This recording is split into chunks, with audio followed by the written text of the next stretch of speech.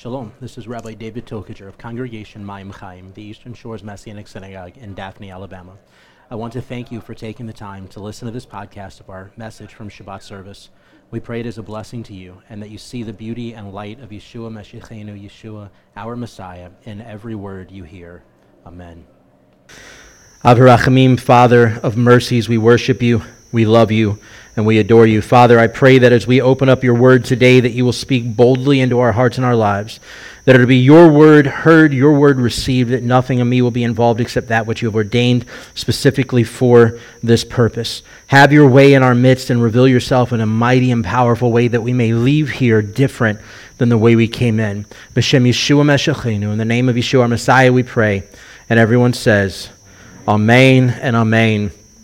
So, as a lot of you know, last week before last, I lost track at this point. I think it was week before last. We were in Orlando. We were in Orlando twice for conferences, like 2 weeks apart, back to back. It's crazy this time of year. But we were in Orlando for the Rabbis Conference, the IMCS Rabbis Conference, and it was a good time. I really took a lot from it and came home with some ideas of things to help project our congregation to the next phase of what the Lord has in store for us, and got to reconnect with people and such, and it was really awesome. But one of the days that we were there, I think it was the Tuesday of the conference. It started on Monday night as Tuesday, maybe it was Wednesday of the conference. The IMCS started a couple of years ago at the Rabbis Conference, trying to take some time out of the day just to get away from the hotel in the conference to go do something as a group. One year it was like putt-putt golf. One year they went to watch movies. Actually, several years they went to watch movies. Another year they went to do something else. I forget what, go-karts or something like that. Well, this year they decided to go across the street from the hotel to this, there's this entertainment district mall kind of thing, and they have this place called the Main Event in there. And the Main Event is just a conglomeration of everything that every body in the world would ever want to do, right? It's video games like Dave & Buster's. It's rope walk, the rope walks, what do they call them? Rope climbs. The bowling, they've got billiards, they've got tabletop shuffleboard. I mean, anything and everything you can imagine was there, plus there's food and such. And so all of the rabbis and their wives and their families, if they brought families, there's a handful of us younger leaders in the movement that everywhere we go, we bring kids with us because we have kids that are young enough and have to go with us. And so there's a whole bunch of us with kids that go, and so we all went over, and while we were there, it happened to be on Eliana's birthday, which was great because we got to do something special for Eliana's birthday that I didn't have to pay for, and which was awesome. She doesn't know that, but it was awesome. So we got to go to do this thing. They bowled some, we played pool, and then the kids wanted to go do the rope climb, the rope course. That's what it's called, rope course. They wanted to go do the rope course, which is up in over the arcade area. So imagine like a Dave & Buster's, but above all the games is this ropes course that big dudes are walking on, and you're just hoping they don't fall on you. But there was the rope course, and they wanted to go do it. I was like, all right, cool, we'll go sign up. We'll get our names on the list. We'll go in, and so it came our turn to go do the ropes course, and we get in there. And anybody ever done one of these before? I promise this is going somewhere. If you've never done one of these, what you don't know is there's this really awkward harness thing you have to put on, right?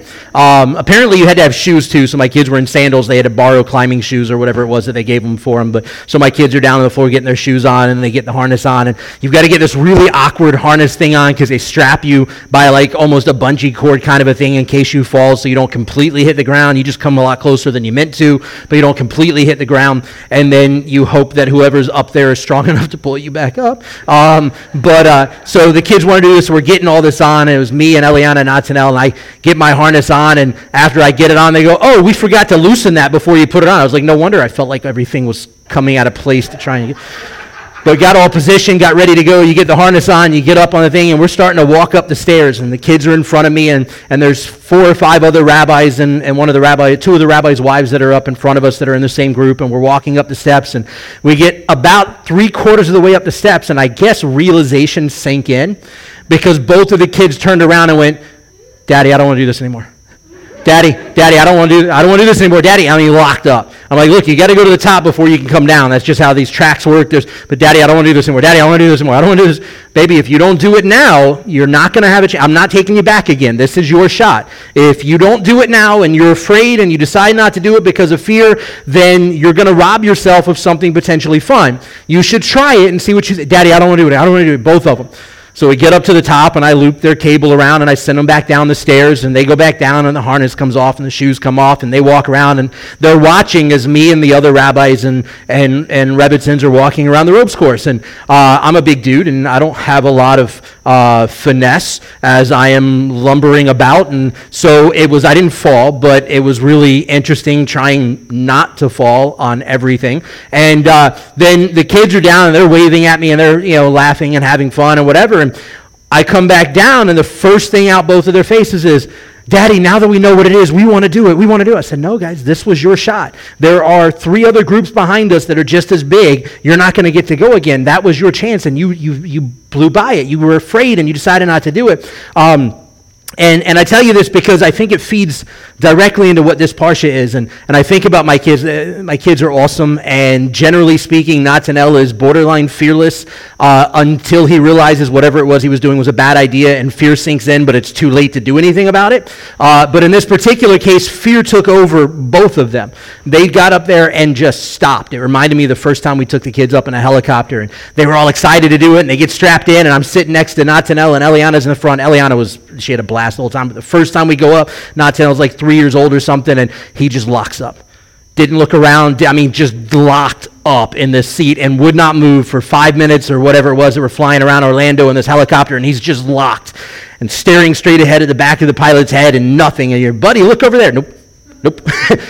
Now he goes up and it's a blast. But I think about this and how fear is such a painful reality in our human existence, and how fear so often tries to rob us of what God's got in store, of what God wants to do, not only through us, but for us and through us for other people.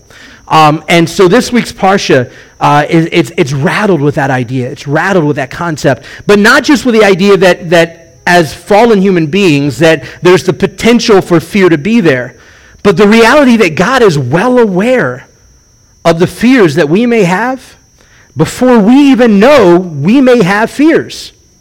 So we look at this week's Parsha, Exodus chapter 13, beginning with verse 17.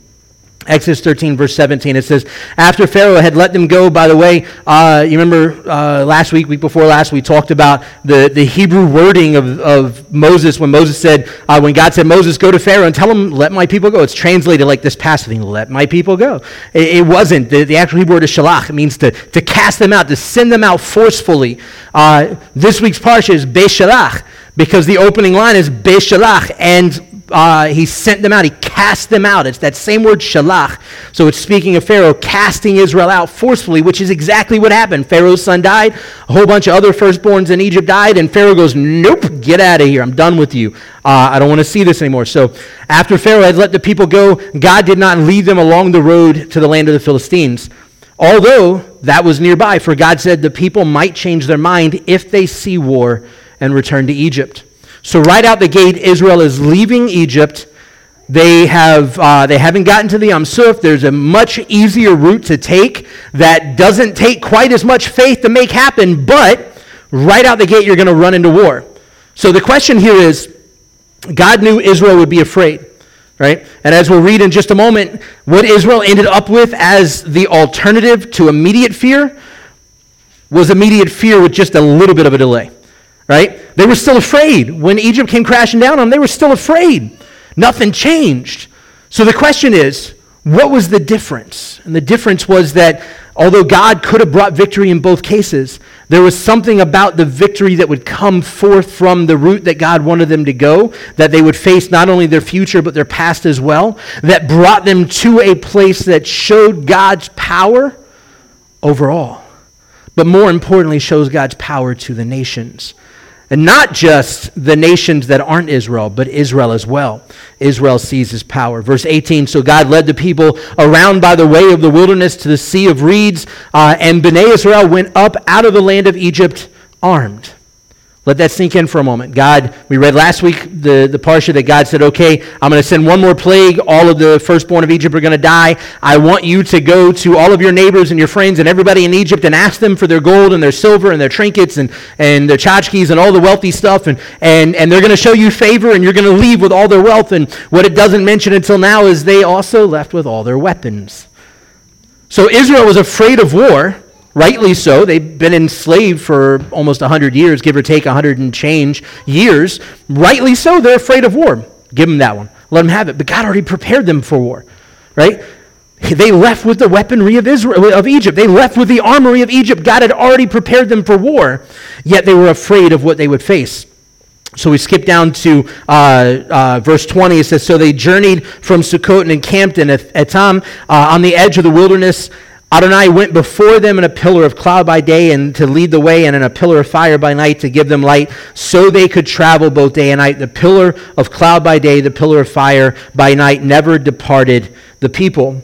Verse 1 of chapter 14, Adonai spoke to Moses, saying, speak to B'nei Yisrael, so that they turn back and encamp before Pi Hahirot, between Migdol and the sea. You are to camp to the sea opposite Baal Zephon, by the sea opposite Baal Zephon.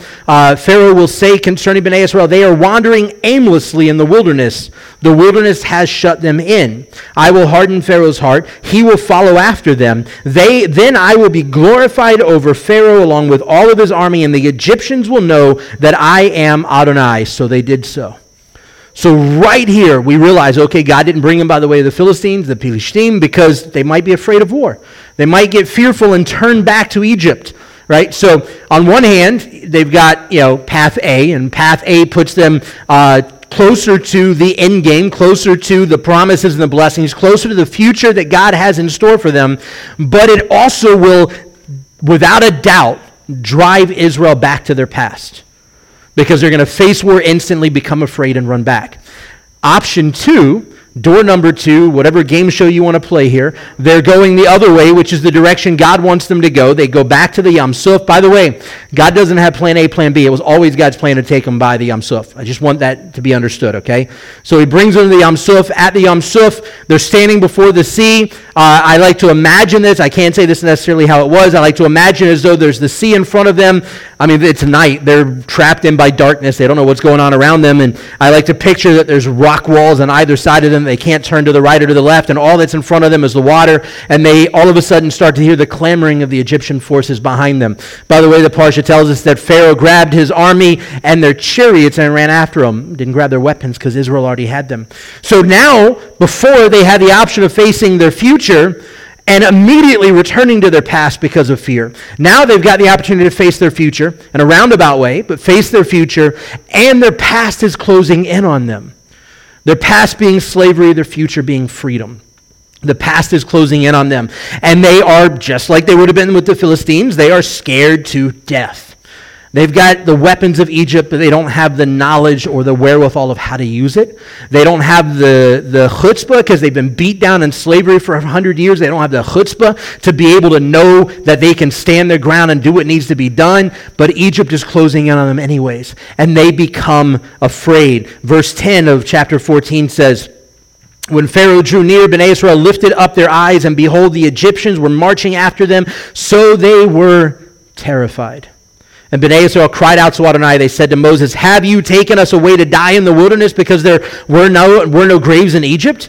Why have you dealt this way with us to bring us out of Egypt? Did we not say to you in Egypt, let us alone so that we may serve the Egyptians? It was better for us to serve the Egyptians than to die in the wilderness. And Moses says to the people, don't be afraid.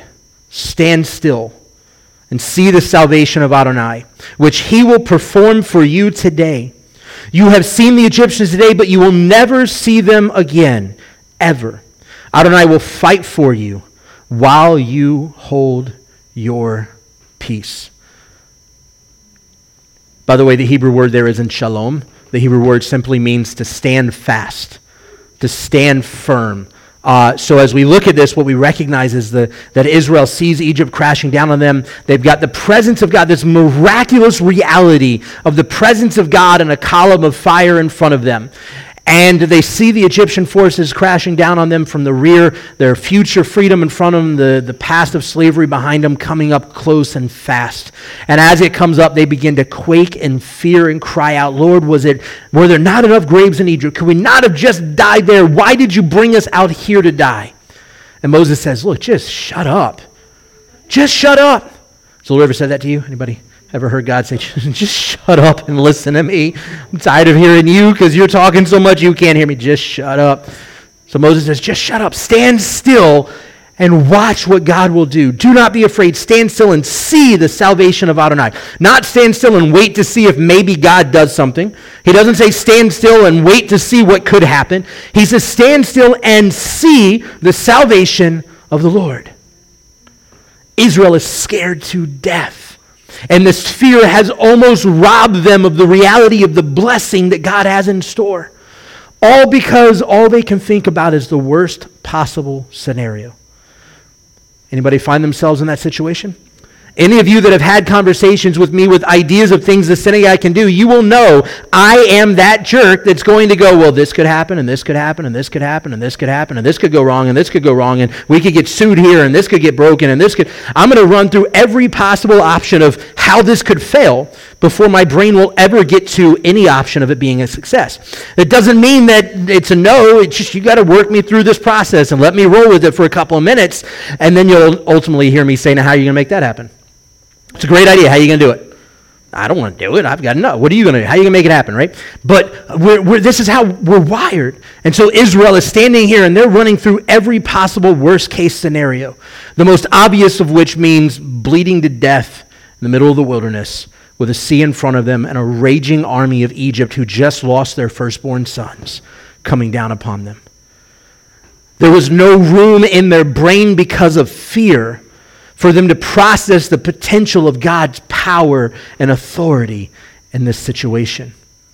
And so we read as we continue on that as Egypt closes in on them, that the presence of the Lord lifts up from in front of Israel, hovers over the nation and descends behind them, and creates a barrier between Egypt and Israel. And not just a barrier, but creates a barrier where on the Egyptian side it is dark and they can't see anything. And it says that the Lord casts confusion upon them.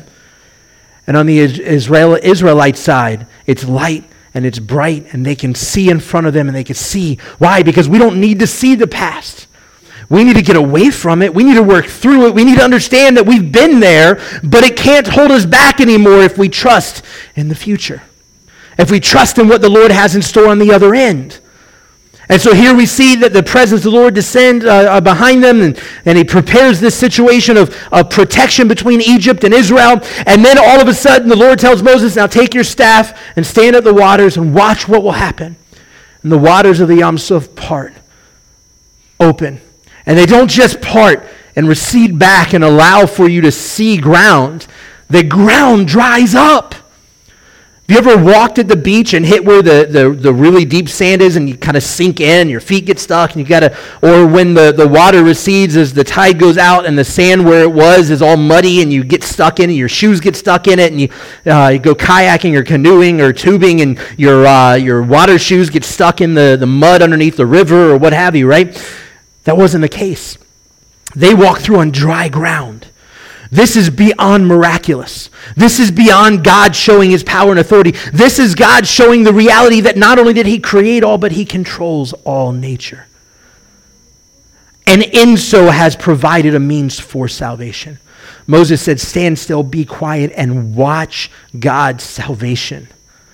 And here Israel starts to see the waters part before them. They begin to cross on dry ground. The Lord has prepared a way for them. Proverbs says that man plans out his steps, but the Lord has ordered his footsteps. We plan out our own lives, but the Lord has ordered his footsteps. Here the Lord has literally ordered the footsteps of Israel across the dry ground where once a water of sea existed. They get through on the other side as soon as the last foot steps across. The presence of the Lord lifts and comes back over to lead Israel in the wilderness. And the nation of Egypt goes, oh, there they are, let's go. And they charge in after them. And it says as soon as they charged in that God caused confusion, that the wheels of the chariots fall off. I mean, you can't get much more crazy of a story than this. The wheels of the chariots just happen to fall off. And the waters come crashing down upon them. The Egyptian military cries out before the waters crash on. Let us turn back to Egypt now, because clearly their God is fighting for them. Israel, the children of Abraham, Isaac, and Jacob, couldn't open their eyes enough because of the fear to see that God was fighting for them. Here the Egyptians that wanted to wipe them off the face of the earth could see that God was fighting for them.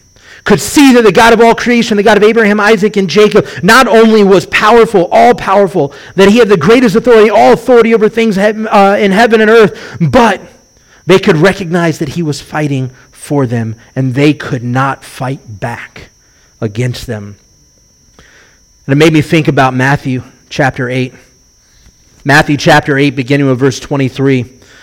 This is Yeshua and his disciples. It says, as he got into the boat, Yeshua got into the boat, his disciples followed him. Suddenly a great storm arose on the sea, so that the boat was being covered by the waves, but Yeshua kept sleeping.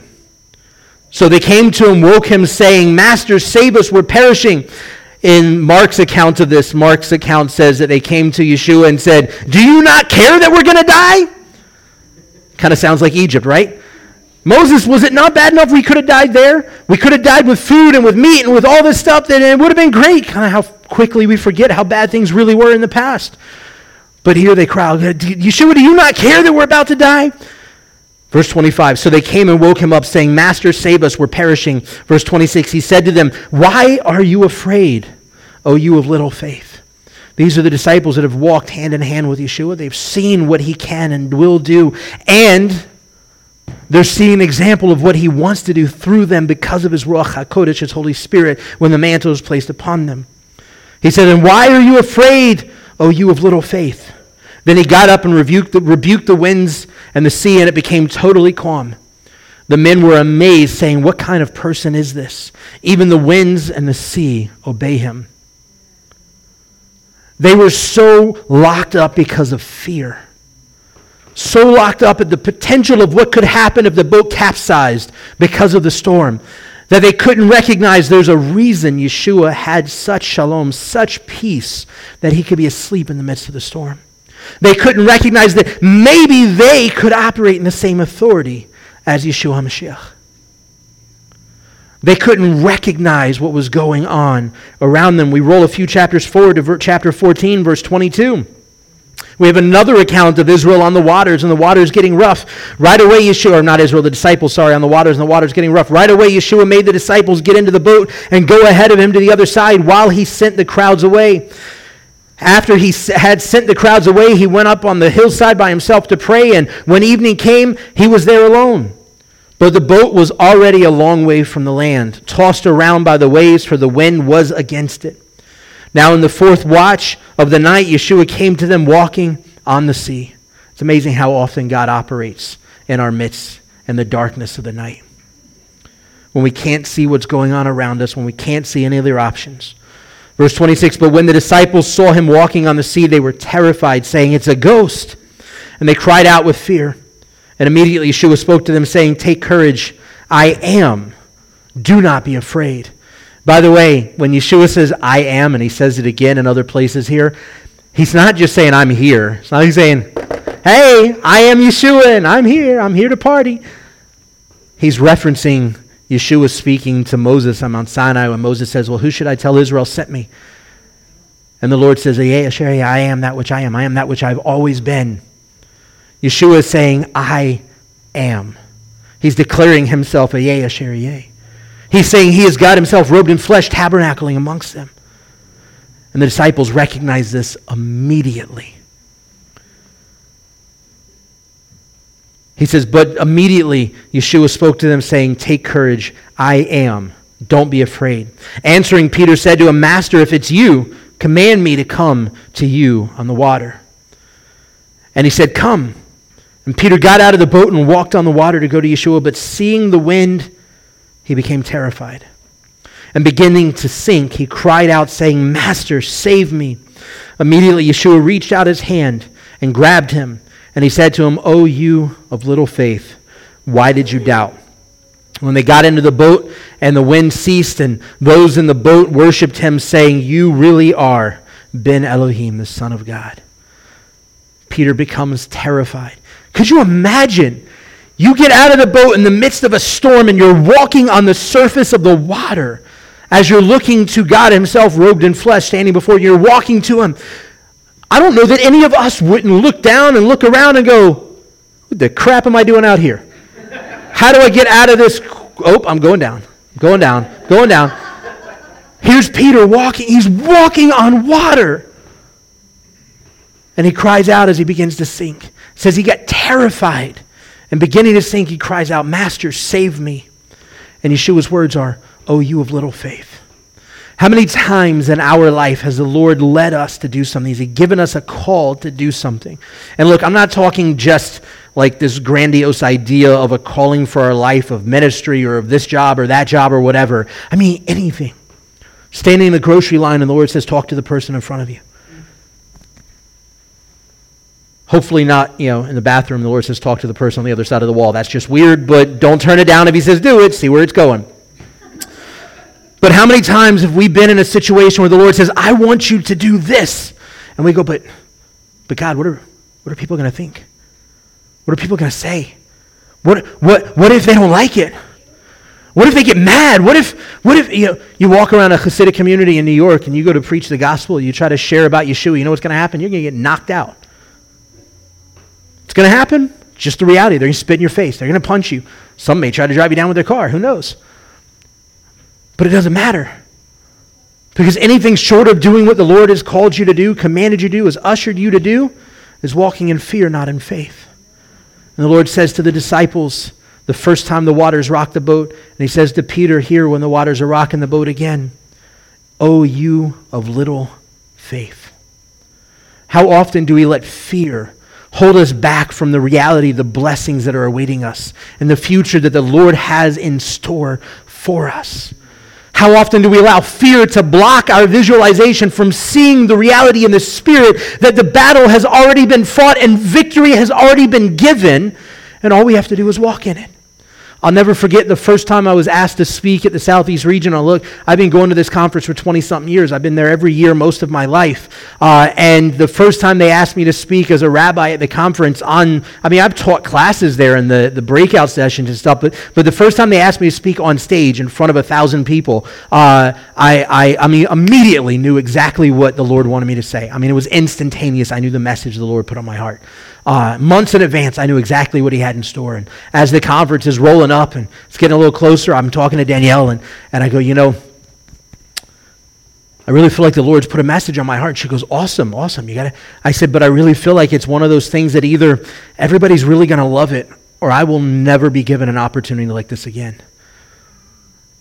And she goes, what do you mean? I said, well, it's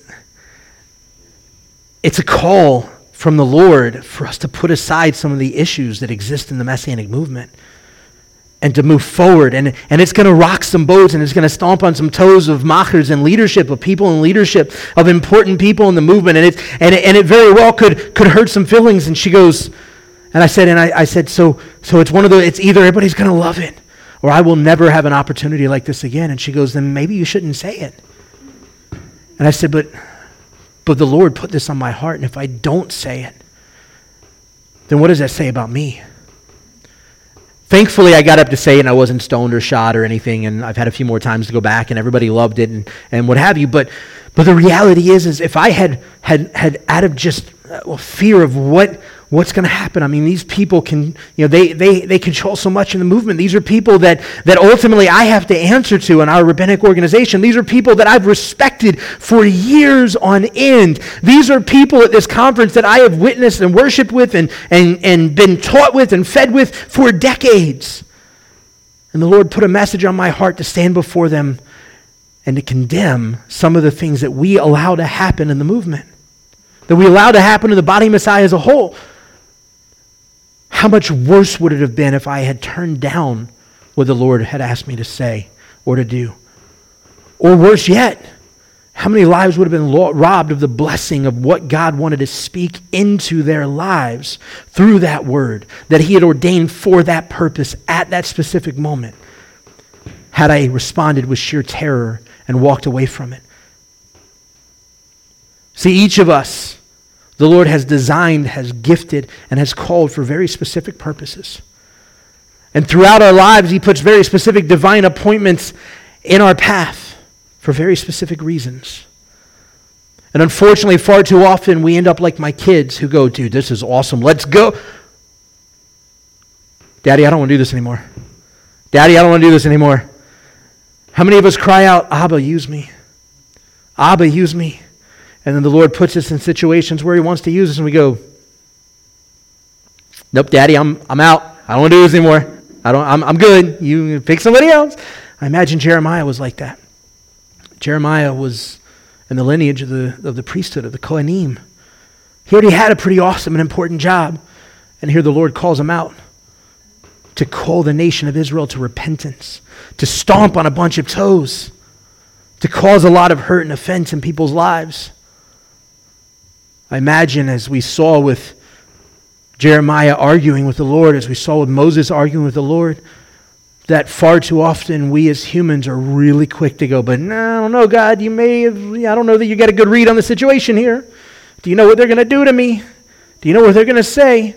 Do you know what's going to happen? And we have this picture in our minds of that the GIF on social media when somebody goes, when I post my political comments, and here's Johnny Depp as Captain Jack Sparrow from the Pirates of the Caribbean movies running, and here's all these natives running behind him wanting to tie him up to a stake and boil him and kill him and eat him. And I imagine that as the Lord calls us to do something, most of us kind of picture ourselves in that situation post doing what the Lord called us to do. And we're imagining Egypt crushing down upon us. But the reality is the Lord has already prepared the way. And all he wants us to do is to stand still, shut our mouths, and watch his salvation. Because look, as a follower of Messiah, there's nothing more the Lord wants to do through you than to use you to lead others to his salvation. There are countless people in the world around us who are standing at the Yom Suf with the enemy crashing down upon them in a hurry. And the Lord has placed us as those carrying his Shekhinah, his divine glory, his presence, his Ruach HaKodesh, to stand in the gap between them and the past that's crashing in upon them, to make sure that they see the future blessings God has in store. And unfortunately, way too often, we're too quick to go ahead, enemy. It's all yours. It's all yours. Whatever you want to do. I think it's time that we wake up as believers, as followers of Messiah, and understand that the Lord has called us not to be walking in fear and trepidation, but to be walking in the power of the Holy Spirit and the power of the one who has anointed us to do good things for his kingdom, to walk in the empowerment of the light of the presence in this dark world, and to understand that no matter what we face, no matter how bad the waters are rocking, no matter how bad it feels like the boat's about to capsize, no matter how much we see and think that the mast, the ship's mast for its sail is about to crash over, that we stand firm in our peace, that we trust faithfully in his leading, that we stand still and watch his salvation.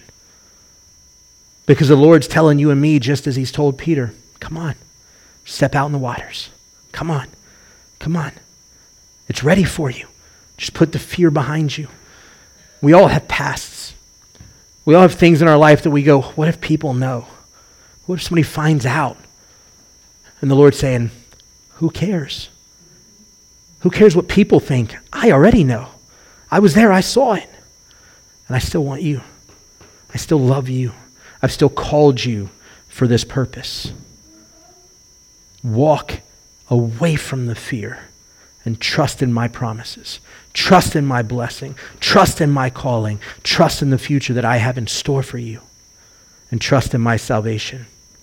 Av Rachamim, Father of mercies, we worship you. We love you and we adore you, Father. We thank you that you have in fact provided salvation. through the blood atonement of Messiah Yeshua, and that you have called each and every one of us as followers of Messiah Yeshua to boldly stand in the truth of your salvation. That, Father, when we get to the tops of the stairs and we look down below it at the height that we're at and how far we could fall, that, Lord, we need to trust and understand that you are holding us up. To trust that you are our daddy and you will not let us fall. That you will not let us fail if we are walking in your direction, in your leading, in your calling, being led by your Ruach HaKodesh. Breathe new life into us today, Lord, that we may leave here boldly ready to see the work of your Besor, of your good news, of your gospel of Messiah Yeshua go forth into this dark world.